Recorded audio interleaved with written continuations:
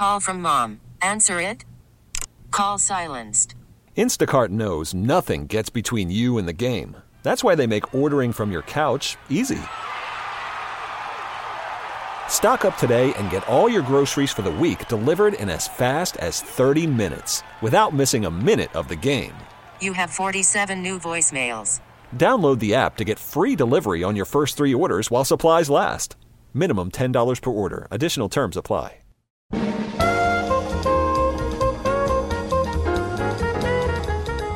Welcome to Synapse, Think Tank of the Air, featuring influencers, creatives, and thought leaders in the Twin Cities. And now, here is our host, Steve LeBeau.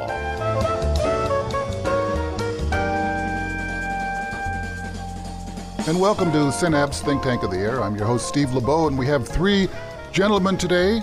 This is our first all-male program. I hope we won't get any criticism for this. But we have 2 men that are running organizations that sound a lot alike, and they have kind of a similar purpose in general, too. We have Dario Otero with Youth Lens 360, and to match that up, we have Chad Carruthers from 360 Journalism. So you see what we're doing there?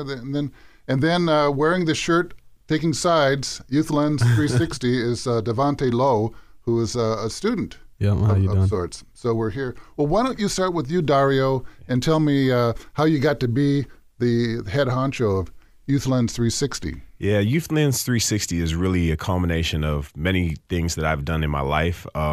Started out early in visual communications technology as a major in college and undergrad, and went to grad school for special education, and started out working in the high school where I developed a program called the VIP program, working with students with special needs, but in the video production photography field. And we kind of took that show on the road when we went on and worked with companies and stuff outside of the school. And one thing I noticed was that this entrepreneur spirit really wasn't being tapped in a lot of schools. This school that I was working at was High School for Recording Arts in St. Paul, and they allowed me to be able to be creative. But how many other youth out there weren't getting this type of a program or going to high school and seeing this entrepreneurial lens for themselves? And so, you know, I stepped outside of the school and I decided to start this company. I've always been an entrepreneur at heart. I've always had a side business. And so one of the things that I wanted to do was say, let me just try this, you know, merge both of the things that I've been doing and create Youth Lens 360, working with the youth. And Youth Lens 360 is a youth marketing company. So we're out there. We're a for-profit company. He's marketing you with this T-shirt. Right. He's doing some marketing right now. His shirt. And then I like your business cards too. They're little circles that are kind of like monocles. You can put them up, and all you see is a Youth Lens. Yes. And I mean that's by design, of course, because when you work with the youth, they have all these creative ideas. So one of them was, why don't you just make a circle card? Okay, well, they're keeping you young, Dario. Exactly. And we have Chad Carruthers, and who's keeping you young? And where are you from? You know, I'm going to start out by saying that you mentioned monocle, and I've always wanted to have a monocle. I'm really sidetracked now thinking about a monocle and all the cool things I could do with one of those. But yeah, I'm Chad Carruthers. I'm the executive director of 360 Journalism, which in a sentence, 360 is a journalism outreach program for high school students, and we focus on underrepresented populations. We've evolved a lot in the last few years. We've been around for about 20 years here in the Twin Cities, here at St. Thomas, I should say. How did I get to where I am today? I've been at 360 for about 4 years. And like Dario here, it's kind of a culmination of some things, or maybe not a culmination, but at least a combination of a lot of the things I've done in my life. So I have an undergraduate degree in journalism and have done a lot of communication and marketing things through the years. As I was finishing graduate school here at the U, I got involved in the nonprofit sector as a volunteer.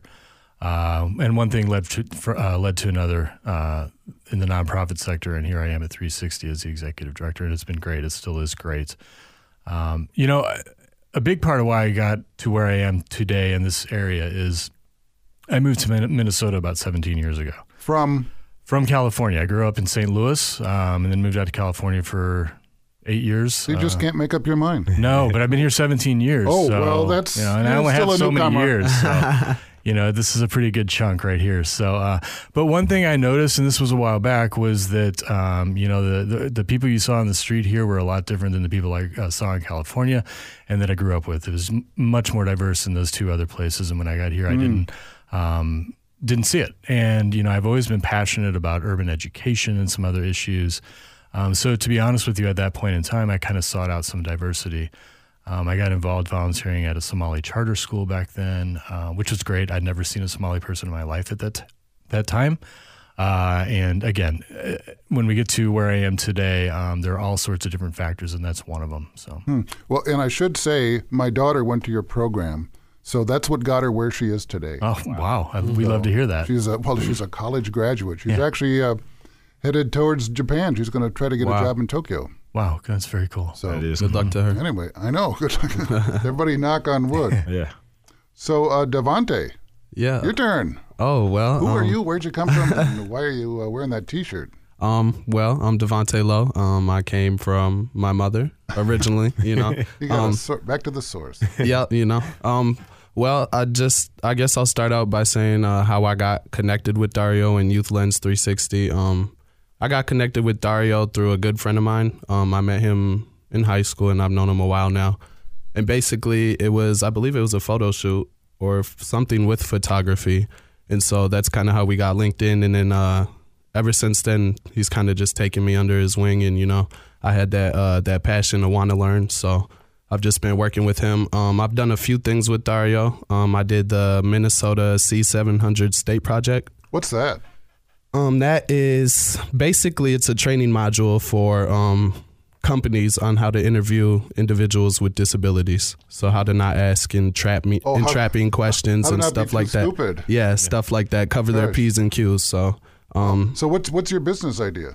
My business idea for myself is kind of the same vision, working with youth. I want to start a business of my own, working with youth, underprivileged youth, homeless youth, youth who really, haven't had that fair, square opportunity, chance at life. So I want to do something to give back to the community and to help others. I feel like my voice is the most powerful gift I have, and it'd be a waste not to use it for the right reasons. That's true. But what's your revenue model? Revenue model? Yeah. Man, I got to get that one together. Because I know we're here with the nonprofit. Yeah. 360 Journalism. And Dario, what are you, a nonprofit or a for-profit? I'm a for-profit, Okay. and one of the things So you got that capitalism going for you. Yeah, definitely. And, a lot of people tell me I should be a nonprofit because I work with youth and I'm trying to bring them into a space of entrepreneurship. But I think they need to see me go through the struggle and go through the, the fight to be an entrepreneur. And that a lot of that is staying for profit. And if Dario can do it. Yeah. Yeah. And with Devontae, it's just introducing him to a lot of different things to see which one caught on. And one of the things that happened with the C700 project was he was able to do voiceover work. Never doing that before, and realizing that his voice was very powerful. He said, I need to design something around this for youth in my community to be able to have this experience. And so that's really, it's not at a stage where he has a revenue model because he's really in the design stage. Yeah, I'm in the design. I'm trying to figure out really. That's a good line. I'm in the design stage. Under construction. But pre-revenue. I've been saying it for 20 years. I mean, when I first sparked the idea of it, I wanted it to be nonprofit, but I mean, you got to have some type of revenue sometimes to keep yourself afloat, especially like if you want to do things that are going to give back to people, like you got to have some source of income. So. Well, I mean, Synapse is the same thing. A lot of people tell us that we should be a nonprofit. But then I talked to a guy at the Bush Foundation. He goes, there are so many nonprofits in the Twin Cities, Minnesota, that we don't need another one. But you slipped in. You were grandfathered in, Chad. You were not. You joined a nonprofit, so it wasn't up to you whether to start it. But you've got some pretty strong supporters. We do. And, foremost, we're at the University of St. Thomas. So they not only provide seed money for our budget every year, but also space and all the terrific resources they have at the university, both from a program perspective and what we can offer our students. We're very intentional about them really getting a better understanding of the college experience and process. And they have a good journalism school over there. They do have a good journalism school, so we love to use the expertise, not to mention the equipment that is available to us at St. Thomas. Are you using that microphone? Yeah, right exactly. But yeah, we do have a lot of longtime terrific supporters, and it's interesting to hear you guys talk about the nonprofit versus the for-profit. And I've never run a for-profit business. I've worked for them. I've never run one. I've run 2 nonprofits. And I think one thing, a lot of misperception is that a nonprofit can't make a profit, and that's not true. But they just don't pay taxes. It can be harder. Yeah, you're right. You're right. But you're also right. There are a ton of nonprofits here in this area, and there is also a lot of terrific philanthropic support. But at the end of the day, what it means is there's a lot of competition for those dollars. So, and I think you guys know this, or you'll learn this, that some sort of blend of, if you are a nonprofit, of the actual philanthropic money, but also having steady revenue streams as part of your budget every year is really important. But then the thing that I like about both of your organizations is the productivity, the hands-on, let's do stuff, let's make stuff. I mean, that's what I like about journalism. I mean, that's where I've spent my career. You're either taking a blank tape and filling it up, or taking a blank page and filling it up, and you're communicating to people. So it's you're manufacturing, you're getting something across. Too much of education, I think, is just sitting in your desk staring at somebody talking at you.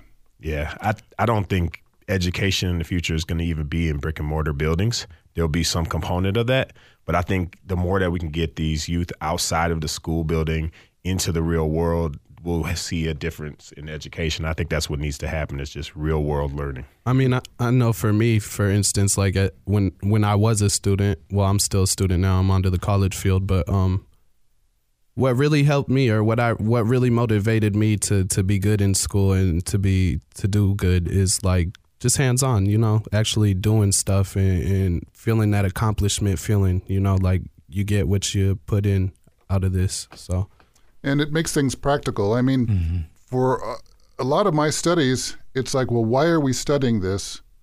What are you going to do with it?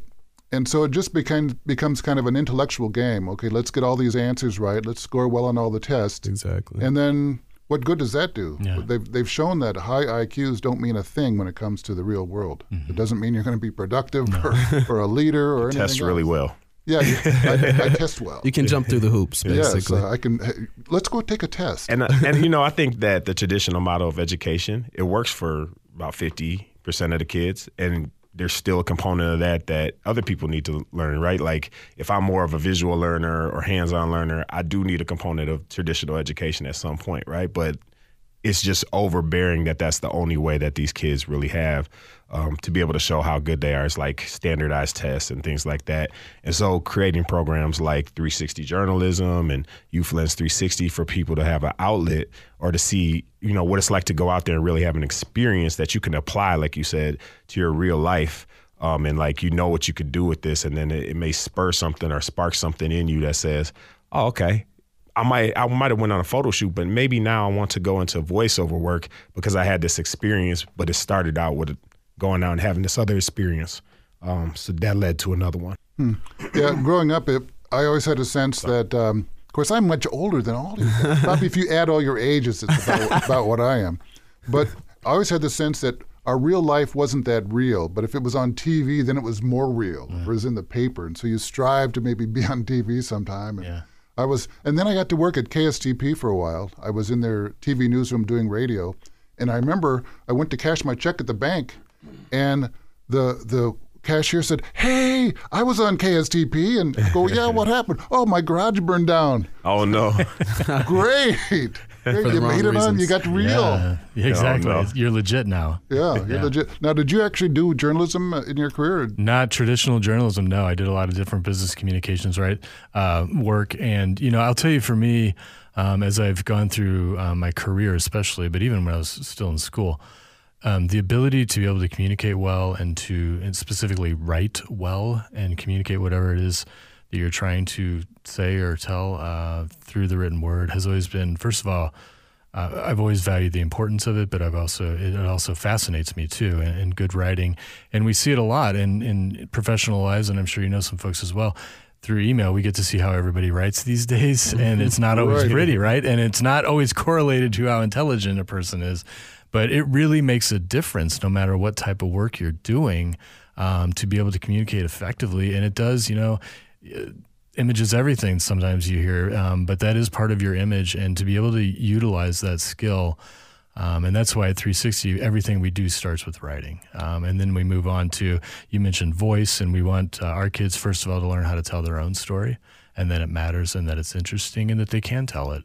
And then we move on to the other areas in media where they start to tell other people's story through both print and TV and radio and so forth. One thing you learn in doing journalism or in writing or expressing in general, that it's hard to write if you don't have any ideas. Yeah. So you've got to think it through and have that first. And so a lot of times when people say they don't write, it's like, well, is it that you don't write or that you don't think? You know, which one is it?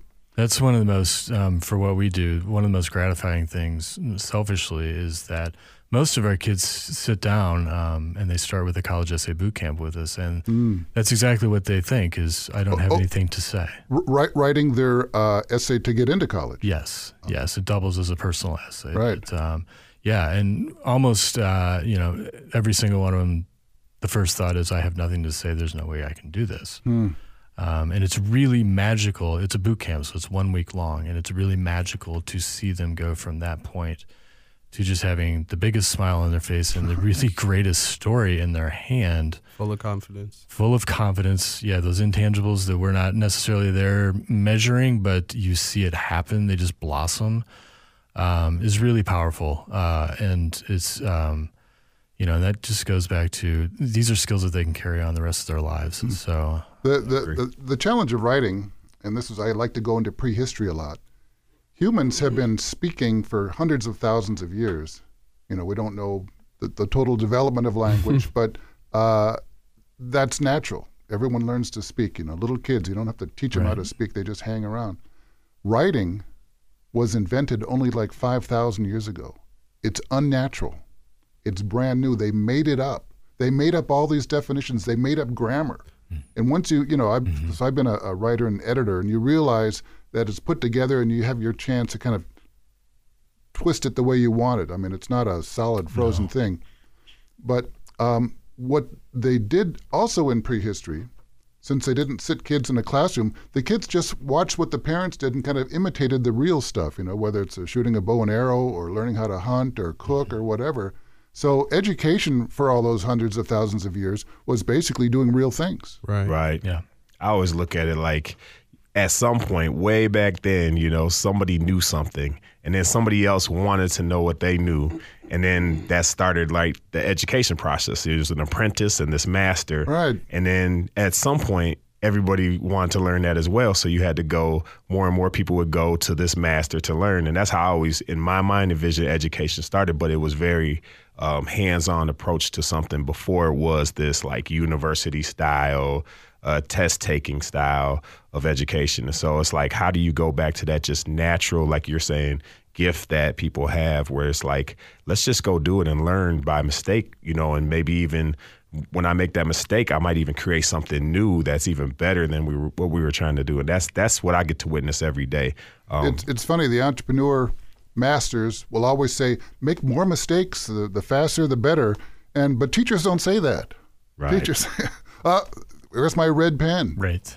Yeah, so that's true. Get all that stuff. And we're going to take a break here in a second, but I wanted to say, I was an adjunct for a while at St. Thomas in the journalism department. And one thing that happens when you're in the position of being a teacher, it makes you learn a lot more. For example, I was doing a writing class and I didn't know. So then you really have to look up the grammar and get good at it if you're going to be a teacher. So, yeah, and you also learn some things that are, you know, a little bit more fluid, like you were saying, when it comes to grammar specifically. You do. And I think you'll agree that one of the best things about leading an organization like this is that it is constant learning for yourself as well. Right. I agree with that. You learn, you make mistakes, and then you make it up. You keep on going. We're here talking with a couple of 360 people. We have David Otero from Youth Lens 360 and Chad Carruthers, the executive director of 360 Journalism, and a devotee to Youth Lens 360, Devontae Lowe. We'll be back right after this. Synapse, Think Tank of the Air. We'll be back in a moment.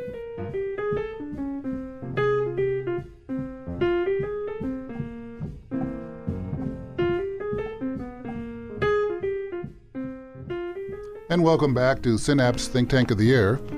I'm Steve LeBeau, and we have our guest today, Dario Otero from Youth Lens 360, and his I was going to say student, but I guess you're still a student. Accomplished student. Accomplished? No, accomplice. Accomplice. Okay, accomplice and student. He's accomplished too. Yeah, Devontae Lowe, and an aspiring entrepreneur. And then Chad Carruthers from 360 Journalism, who you actually studied journalism, so you know what you're doing.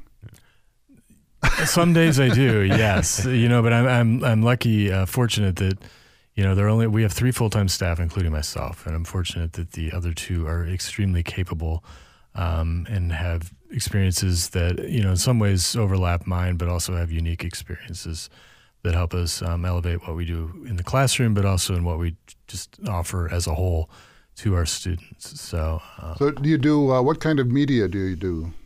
Well, yeah, like I mentioned, we start with writing, and writing is the core, and we produce 360 Magazine 2 to 3 times a year, which is full of our students' content from various activities that they've encountered during our programming. And then over the last 2 years, we've started a TV broadcast camp, and that is in partnership with Blue Cross Blue Shield Center for Prevention, and we also do a radio camp in partnership with Minnesota Public Radio. Great. Yes, and we just finished our summer camp programming, including our TV and radio camps. And if I can do a shameless plug, but it's totally worth it, go to our website. Tell anybody. Go to our website, 360.stthomas.edu, click on the TV and radio, and all of our fresh content that our kids created just weeks ago with those radio and TV camps is posted, and it's fantastic. So. Well, I didn't hear you mention Twitter. Don't you have a Twitter camp? We do. No, we don't have a Twitter camp. We have a Twitter account. Okay. But, no, we do. But we do some. We've been talking here both on and off the air about just kind of the changing education landscape. And one thing we do as a program is writing is our core and probably always will be, just because, if nothing else, because of the transferableness of the. Well, you can write, and even if you're an attorney, you can write for your local, publication or an in-house blog or something. But we're also very mindful, though, of making sure that we're staying with the times from a media perspective.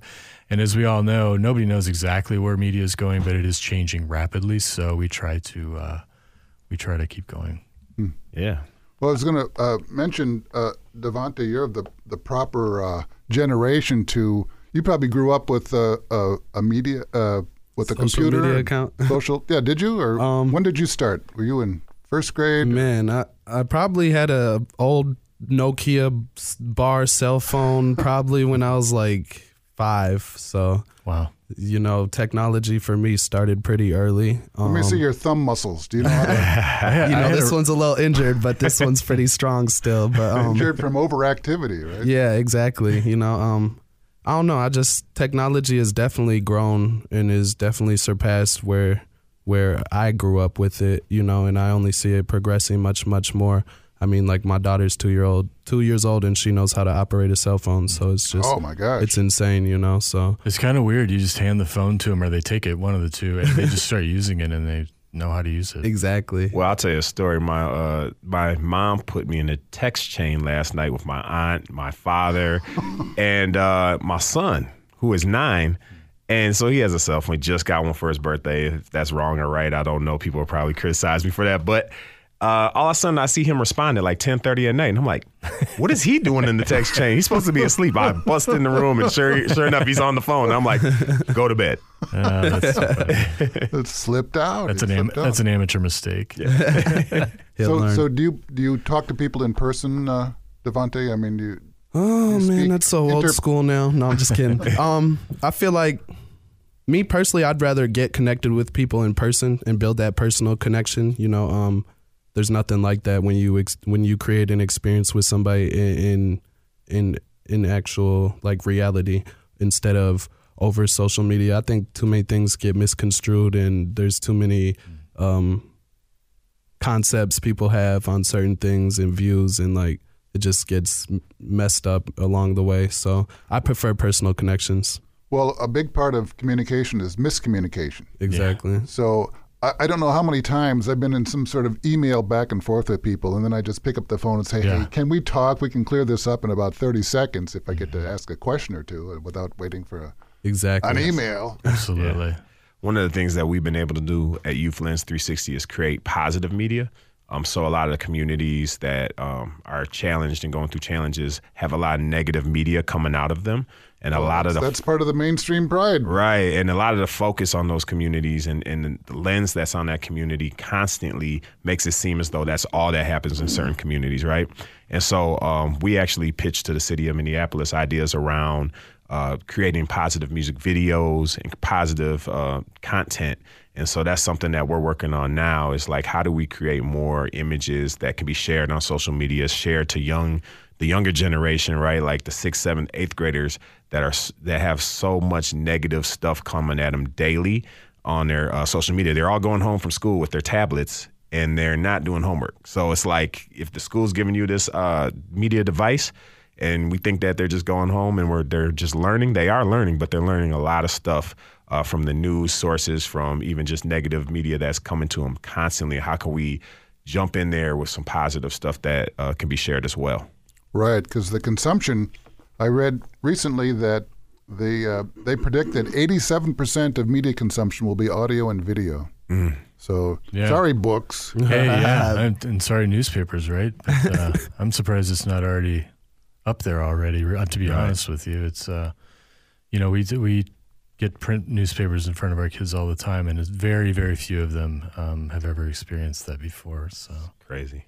It's when I read the difference between a newspaper and reading online is that you see a lot of stuff you don't see online because they'll put something in front of you based on some algorithm that thinks, oh, this is what Steve wants to look at. So we'll just push it up in front of his face and not let him browse through all these things that who knows, I might be interested in but never thought of before. Yeah, exactly. They only know big data only knows the things that you thought of before. Yeah, and I think, I read newspapers extensively all my life, really. But, I would say that a great deal of what I have learned is through reading print and newspapers. Mm-hmm. And a lot of it's for the reason you say. I had my, areas of interest that I would always go to. But then, of course, as you're flipping the pages, you're walking over some other things that maybe you didn't know you had an interest in, but the headline catches your eye and you read it and you learn something about your community or whatever else that you may not have online. It may not have crossed your eyes and you never would have gone there. Right. I in fact, one of my nerd activities as not even as a child but as an adult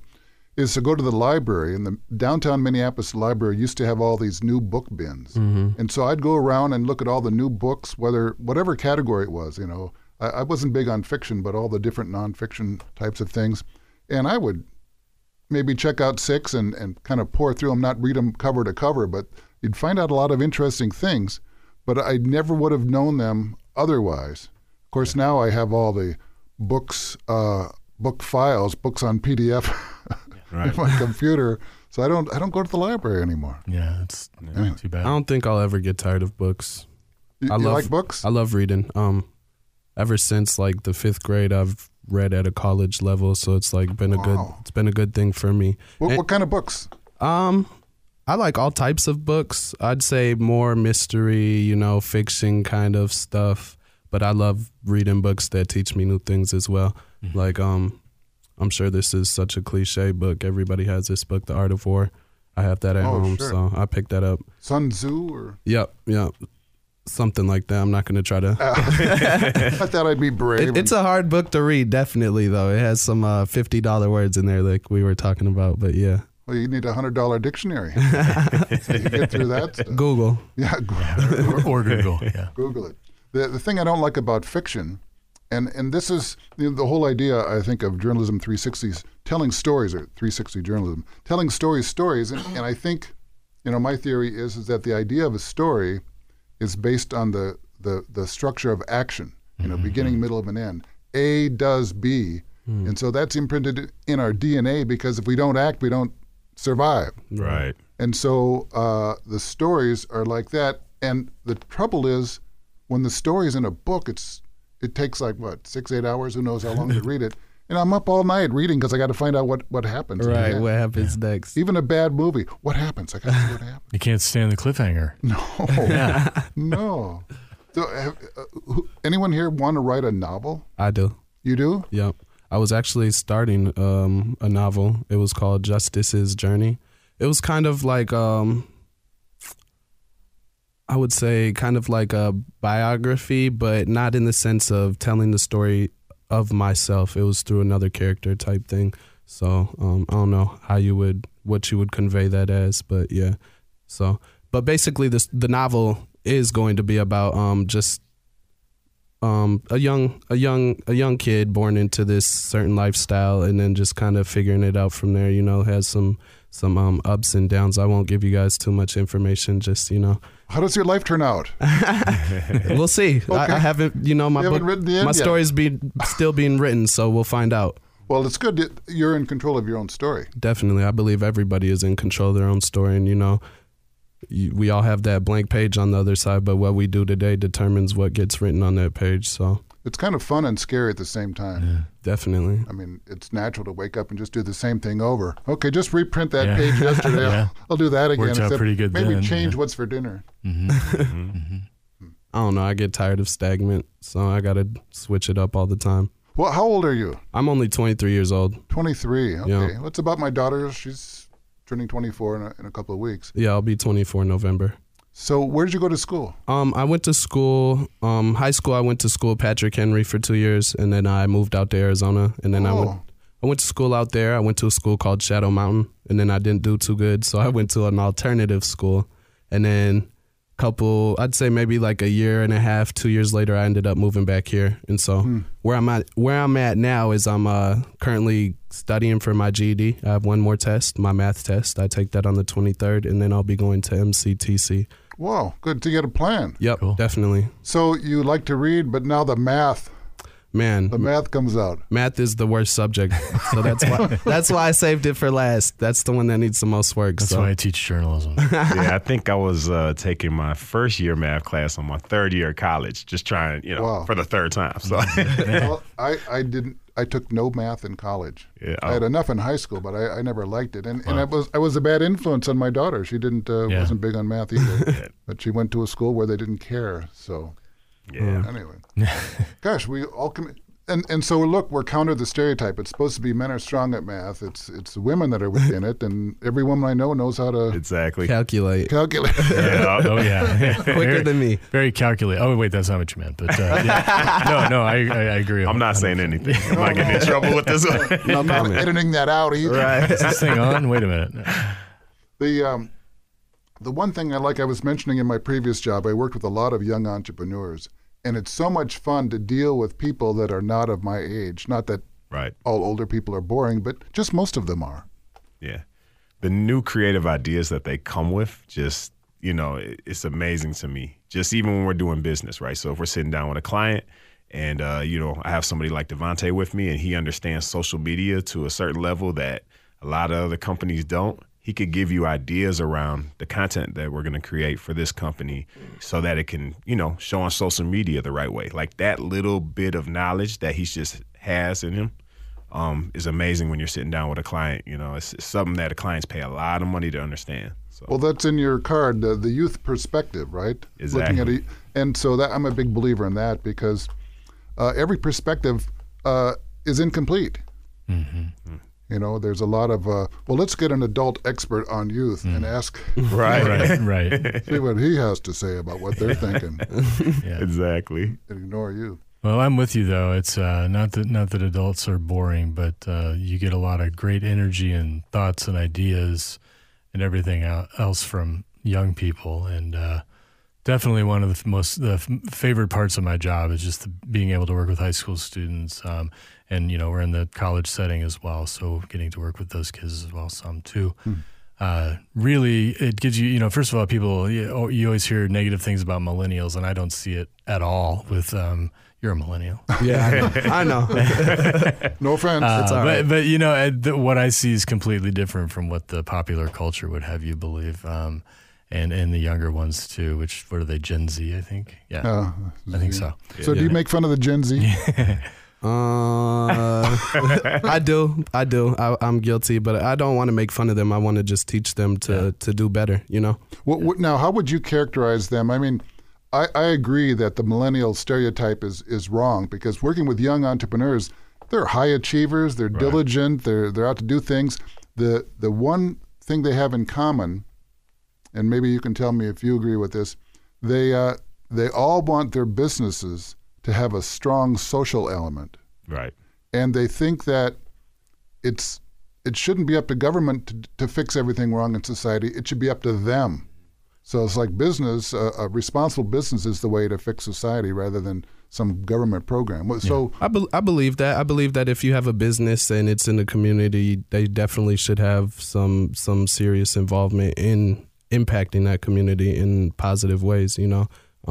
I don't believe that, you know, like, for instance, say you have a restaurant on 38th in Chicago and, you know, there's something going on around the neighborhood, maybe go approach that yourself instead of calling your local police department or whatever. Not if it's going to put your life in danger or anything like that, but I'm just saying certain situations, you know, might be able to be handled through the community with a business partner or something like that. I agree with that. One of the reasons why I really wanted to do Youth Lens 360 was the fact that I didn't see, you know, that entrepreneurial spirit in certain communities being, how can I say, tapped, right? Like, it's there. People understand entrepreneurship, you know, whether it's the hot dog stand or the lemonade stand on that, you know, but nobody's saying when they go to school that you have this intelligent mind and how could you start something that you know, in your community that you want to grow. And if you could start something in your community that you want to grow and make it self-sustainable, then like, what could you do to change the community for what you want it to be? You know, and that I saw probably generations ago, like with my great-grandfather. I heard about these stories, but for some reason, at some point, you know, there was a change in that in certain communities, and people were split apart, and communities were, you know, split apart, and we see that effect today, where it's like it's still there in spirit, right? Like, but it's not nobody's cultivating that, you know, entrepreneurial spirit of these young people, and that's really what I wanted to do with Youth Lens 360. Well, plus so much education, when it is career focused, it's on where are you going to get a job. Mm-hmm. And then I've talked to a lot of young entrepreneurs that graduated in 2008, and they said there were no jobs. We had to become entrepreneurs. There was no choice. And now there's a huge, huge percentage of the population, I'm not exactly sure, and they're basically freelancers, you know, the self-employed economy. Yeah, and I think that's interesting. And, you know, I think, you know, a lot of research and just history shows that having a healthy entrepreneurial community and small business community is really important. And the social responsibility aspect definitely is more visible than it's ever been. So you cover important issues for your students. They don't just cover movies or, you know. We do, yeah. And that kind of goes to the empowerment piece that you were referring to.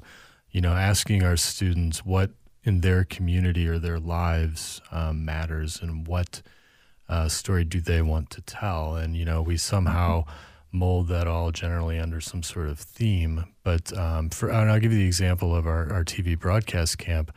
All of those stories were around health equity and generally different health equity gaps. Or the lack thereof. Yeah, and some interesting initiatives to try to balance that out a little bit. So, yeah, we're very much in tune with making sure our kids have a voice in what matters to them. Great. Well, you're tuned in to Synapse, Think Tank of the Air. We'll be back right after this.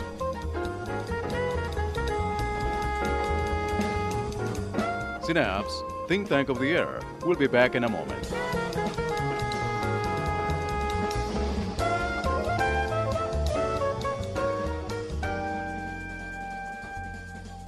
We're back. I'm Steve LeBeau with Synapse, Think Tank of the Air. We're talking about, actually different modes of education, how to get these kids into something new besides the standard curriculum, which I don't think it's working at all. I mean, it seems to work when kids graduate, but then what do? You know? Mm-hmm. And then in the Twin Cities, they're even having trouble having kids graduate. Mm-hmm. So especially along the racial lines, you know, it's I think Minnesota is the worst in the nation for high school graduations, the achievement gap. So definitely we need to change somehow. I know I talked to one woman who said that they're looking for more practical ways to teach kids, and they pointed to the New Country Schoolhouse. Have you been to that down in southern Minnesota? I forget which town, but it's basically kids enroll there and they just take projects. They have projects to work on instead of, okay, you're going to take math at 10 and, English at 11. and then they learn whatever they need to learn. Okay, you have to write your business proposal. Well, there you need a little English, you need a little writing. You got to do your budget. Well, then there's the math come in. Oh, I'm going to make something out of wood. Well, then you've got to measure that, and twice measured, only once cut. That kind of talk. When you said New Country, it took me a second, but that's in Henderson, Minnesota, I believe. Henderson, that's right. I got trained there when I first came into education about project-based learning. Right, so that's the place. Yep, and Doug Thomas, I believe, was the director at the time, and Doug's just a great guy. School was amazing. We got to see like how project-based learning should happen, right? And I took a lot of my training back to the High School for Recording Arts, and that's when it was a project at the time to create the visual inclusion program that turned into what is still there now, which is youth in the special education field feeling like they have power when it comes to creating the media content at the school. So you have a really cool school with music studios in there. Well, the next step is everybody wants their photo shoot, they want their video shot to the music that they created, and that's happening at the High School for Recording Arts. And that was my experience, going through that project-based learning process that I learned. So you're talking about the excitement. We were talking earlier about confidence. I mean, what you have is engaged students, and that's the challenge in the regular classroom is that it's so boring. How do you get them engaged? I mean, that was my issue. Like, nothing was captivating enough to me. Nothing really stuck with me. It was all just cut and dry, just blah, blah, blah. Like Charlie Brown's teacher, like, wah, wah, wah, wah. We all know what that sounds like. I mean, for me, I wish that, when I went to high school, they would have taught me how to balance a checkbook or change a tire or, real life important. Not saying that math and English and all of these subjects aren't important, but more like realistic, everyday things that you encounter. Yeah, the practical application. Exactly. I mean, we all need to be taught how to add and so forth and so on, but what does that mean, And when you talk about project-based learning, going into a wood shop or whatever and then measuring twice and cutting once, that all feeds into each other. But, we've gotten to a point, at least when I was in school, where it was pretty much just sitting at the desk and listening to Charlie Brown's teacher or whoever it may have been. Well, and then in math, they had like sets and the new math. I don't know what you guys had, but all these negative numbers and unreal numbers. I mean, yes. I've never dealt with those things in my life. Yeah, actually, I was back in St. Louis over the weekend, and one of my friends brought up the unreal number, and I was like, what? So, that's why I teach journalism again. So. If you want a challenge, go sit down with a third or fourth grader right now and try to learn math because they're learning it completely different now. It's so, very different. Is it applied or is it just I don't know what it is, but my son knows it, so it's working, but I'm still like, I'm lost. I can't help him at all. Daddy, help me with my math. And it's like I've been out of school for so long, I don't remember. Yeah, sorry, kid. Yeah, the way they're doing it now is definitely different. And I don't know why it has to change, but it changed for some reason, and they're doing it completely different. But it's like we said, it's like you got to relearn that just to be able to teach it. And I think that's what teachers have to do. It's like go out and learn something so that you can get into the minds of these young people and work with them, not teach them, but like facilitate a classroom of conversations, of questions, and let those students be able to tell you what they know. And then and that learning process, the exchange of education is what needs to happen versus like I'm the only person that knows about English right now in this classroom. I'm going to teach you this. And so if I would have went to a program like 360 journalism, who knows where I would have been. But I grew up in high school thinking I was a bad reader, bad writer, and I had a second chance and a blessing to go to college. It was really not supposed to happen, but when it happened, I had to relearn everything at the writer's lab. But I got to sit with people my age that were telling me, like, this is how you do this. This is how you do this. So I understood it. And I didn't learn how to write really and read really till college. That was a big challenge for me. I graduated out of high school with a 1.6 GPA. So it was like, but the only difference was I was going into this writer's lab with young people working with me, that kind of dove into like, well, what is your interest? What do you want to write about? I had never been asked that in high school. So you had your curiosity sparked. Definitely. And that's the key part of journalism. I mean, I went through a period in school, I think in 6th grade, where we had to think of questions about chapters, and I had the toughest time. And then I became an interviewer when I grew up, and I think questions left and right. Yeah. So it's, but it seems so abstract just to, at the end of a chapter, write a question. Yeah. I couldn't not like a real person. Starts to develop that process of inquiry, I guess, Right. Yeah. So, and then of course, in my days, in the 60s when I went to high school, they said question authority.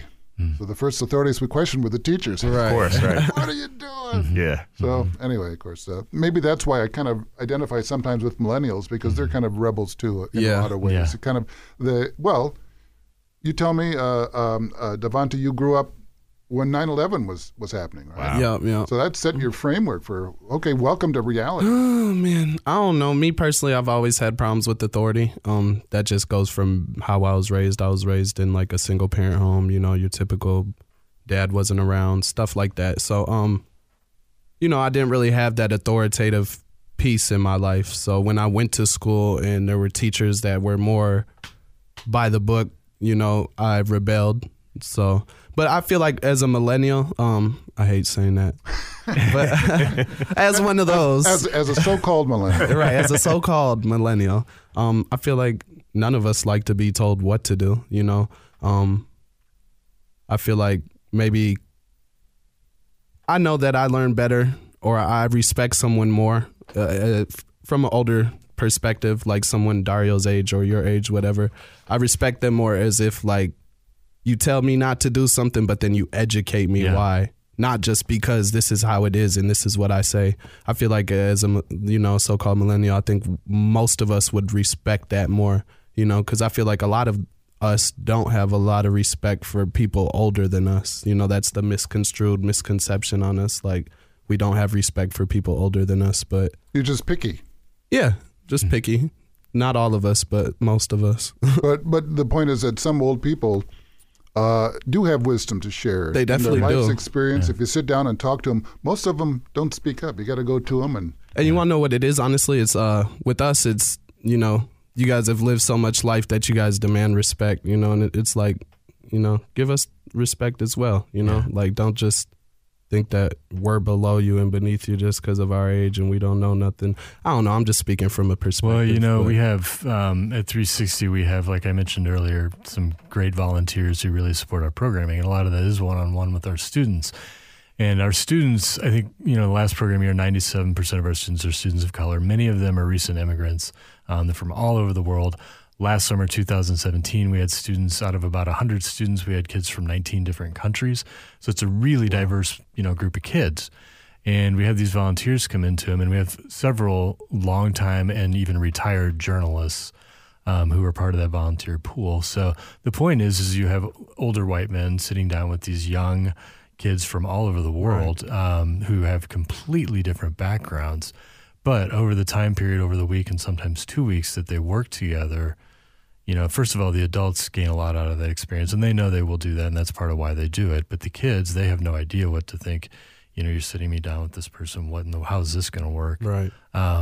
But they get exactly what you're saying, the wisdom and so forth as they go through that process, and not only from the technical training that the individual can offer the student, but just from a life skills and life story and just advice. It's really cool. It's just definitely one of those add-ons that you don't expect necessarily to going into the room, but then you come out and you're like, wow, that's pretty neat. I would presume some of those students spent years in a refugee camp. Yeah, exactly. Saw a lot more reality than Definitely. you should by their young age. Yeah, it's unbelievable, some of the stories. And I'll plug our website again. Go on and look at the college essays, and you'll read a lot about them. What's interesting is if you ever walk into a school and you talk to a youth that's in a school setting and you ask them what their favorite subject is, they'll always tell you their favorite teacher. They'll never say, like, oh, my favorite subject is this. They'll start to tell you about the teacher, the teacher's background, who they are and why they like them. He sits down with me or she sits down with me and has a conversation, and it's not just all about the subject, And so, like, when you hear that over and over and over, you start to realize that it is really about relationship building. And if a teacher were to walk in the school year this year and start out with having that just conversation around, like, this is who I am and what I did this summer and what did you guys do, and start to build a relationship before diving into a subject, they'll end up making really good math students if that's the subject that they're teaching, just because of that relationship piece, right? that's so important. They say that about careers too. They say you don't quit a job, you quit a boss. So it's that lack of relationship or that bad relationship that drives you out of it. I've quit a few of those then. You quit a couple bosses. Yeah, you know that you've learned of things already. You're only 23 and you've been through that. I don't know. I've always, been drawn or connected to people older than me. You know, I don't really connect with people my age or younger. I do, but I don't. I prefer to be around people older than me with more wisdom. That's just how I've always been. I feel like life experiences bring wisdom. You know, you're not just kissing up to us. No, I'm kidding. I'm being honest. Everything I say is true. So everything, never lied before. Never. That's good. Well, that's the kind of person you want to work with. Now, we haven't talked about where do you find your kids? Yeah. For both of you. I mean, where do you dig up young would-be journalists or would-be entrepreneurs? Do you want to do your commercials now? Go right ahead, Dario. For Youth Lens 360, it's really interesting. I started out just knowing a core group of youth that I really had been working with, both in and out of school. So I found them, trying to figure out still how to navigate the world, even though they had graduated high school. Maybe they went to college for a year, but didn't really know if they wanted to do that because they were out in some, country, like really country college where they didn't feel like they had, anybody that looked like them there. And so they would come back and then go back to the city schools like the MCTCs and stuff like that, but still weren't finding what they wanted to do. And I know them as, very intelligent young people that were into entrepreneurship when they're in high school. And so just grabbing them back into entrepreneurship and what I was doing. So what kind of age range are you talking about? Yeah, so 14 to 24 is what Youth Lens 360 work with. We work with a lot more of the high school age students in the school, or we'll create opportunities for them to come outside of the school building and do projects. But a lot of the youth that I work with are in that 18 to 24 range. We're going to business meetings. We're going to sit down with clients and figure out how to market their product and sit down and, Devontae, you learn how to put on a tie? I learned that when I started going to church. But I don't know anymore. Pick up things here and there. Yeah. I forgot. Oh, you forgot? Yeah. Okay. It's been a while. That's very much part of it, though. It's like, when do you pull out that, that dress outfit? When can you go casually, Right. I mean, when you look up and you see, like, all the tech gurus, they're all just wearing T-shirts, right? Like, so could you just walk in with your T-shirt? I know nothing against you, Chad, but it's very and nice. I'm far from a tech guru. Clear that up.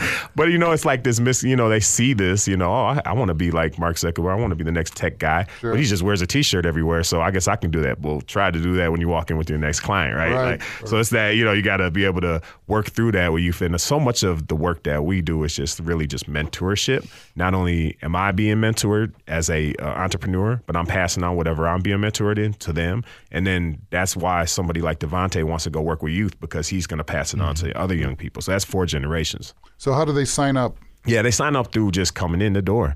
I'm at the Impact Hub. They sign up with their feet. Yeah, they sign up with their feet. So I'm at the Impact Hub downtown here in Minneapolis, the brand new Finnegan's and Impact Finnovation space. That's where your office is? Yes, our office is in there. And so, like, when you walk in there, you cannot walk into the Finnovation space without seeing our office. And that's done by design. We want to be there in a position where we're showing that, a lot of these young people that are coming in there can work in this entrepreneur space, but also for the young people to think about, like, how can my company also have social impact?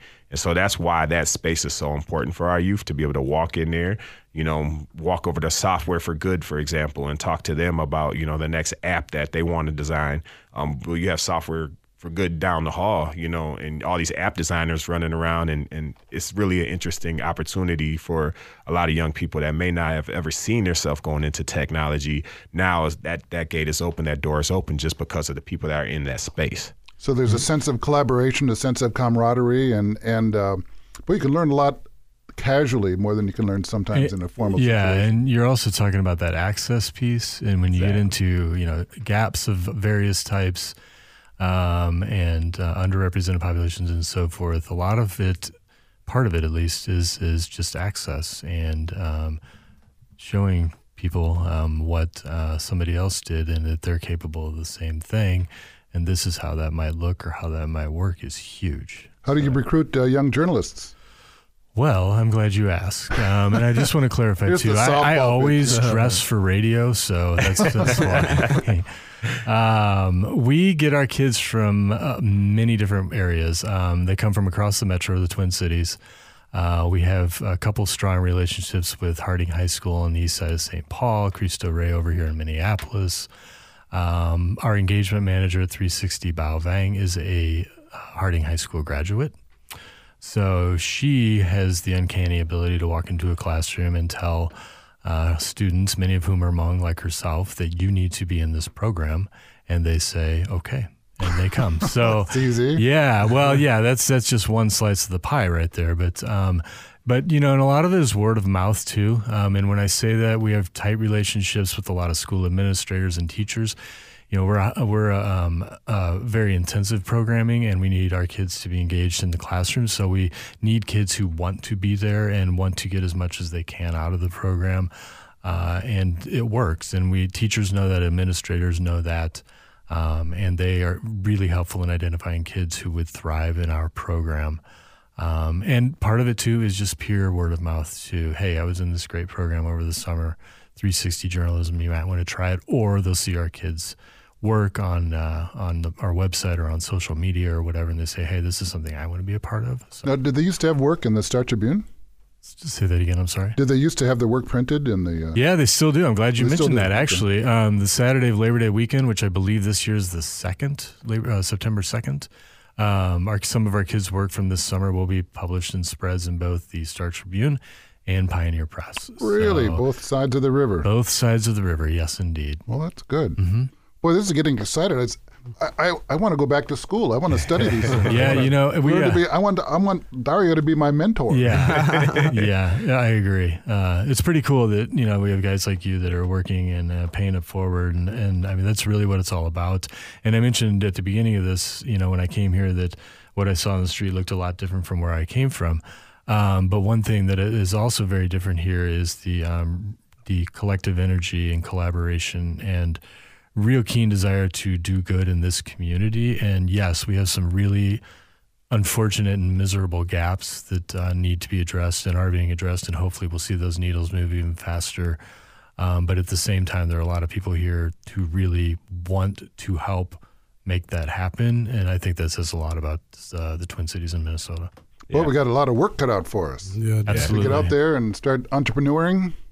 Exactly. I agree so much with what Chad just said, because it's like every time I step outside the door and I do something like this radio show, I meet people that are doing the work, and I'm like, there's this misconception that nobody's trying out here.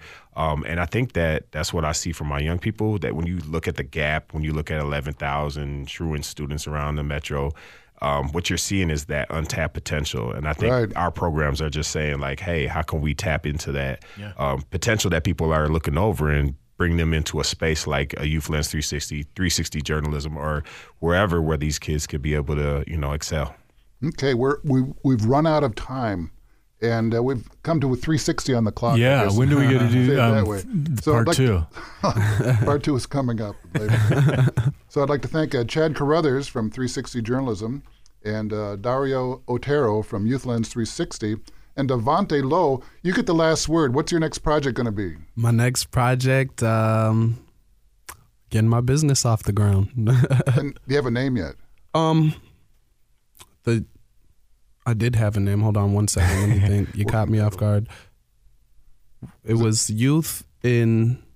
I can't remember. I remember we were still in that design stage. So I have it. Okay. Youth in Development. All right. There you go. Youth and Development. Yeah. YID. I gotta check and make sure it's not taken already. But okay, so we'll put an asterisk on that. But, thanks for joining us, and you've been listening to Synapse Think Tank of the Air, and a special thanks to Dan Cook, our producer. And this is a production with WCCO Radio, our media partner. Thank you for listening to Synapse Think Tank of the Air. I'm Leo Espinosa.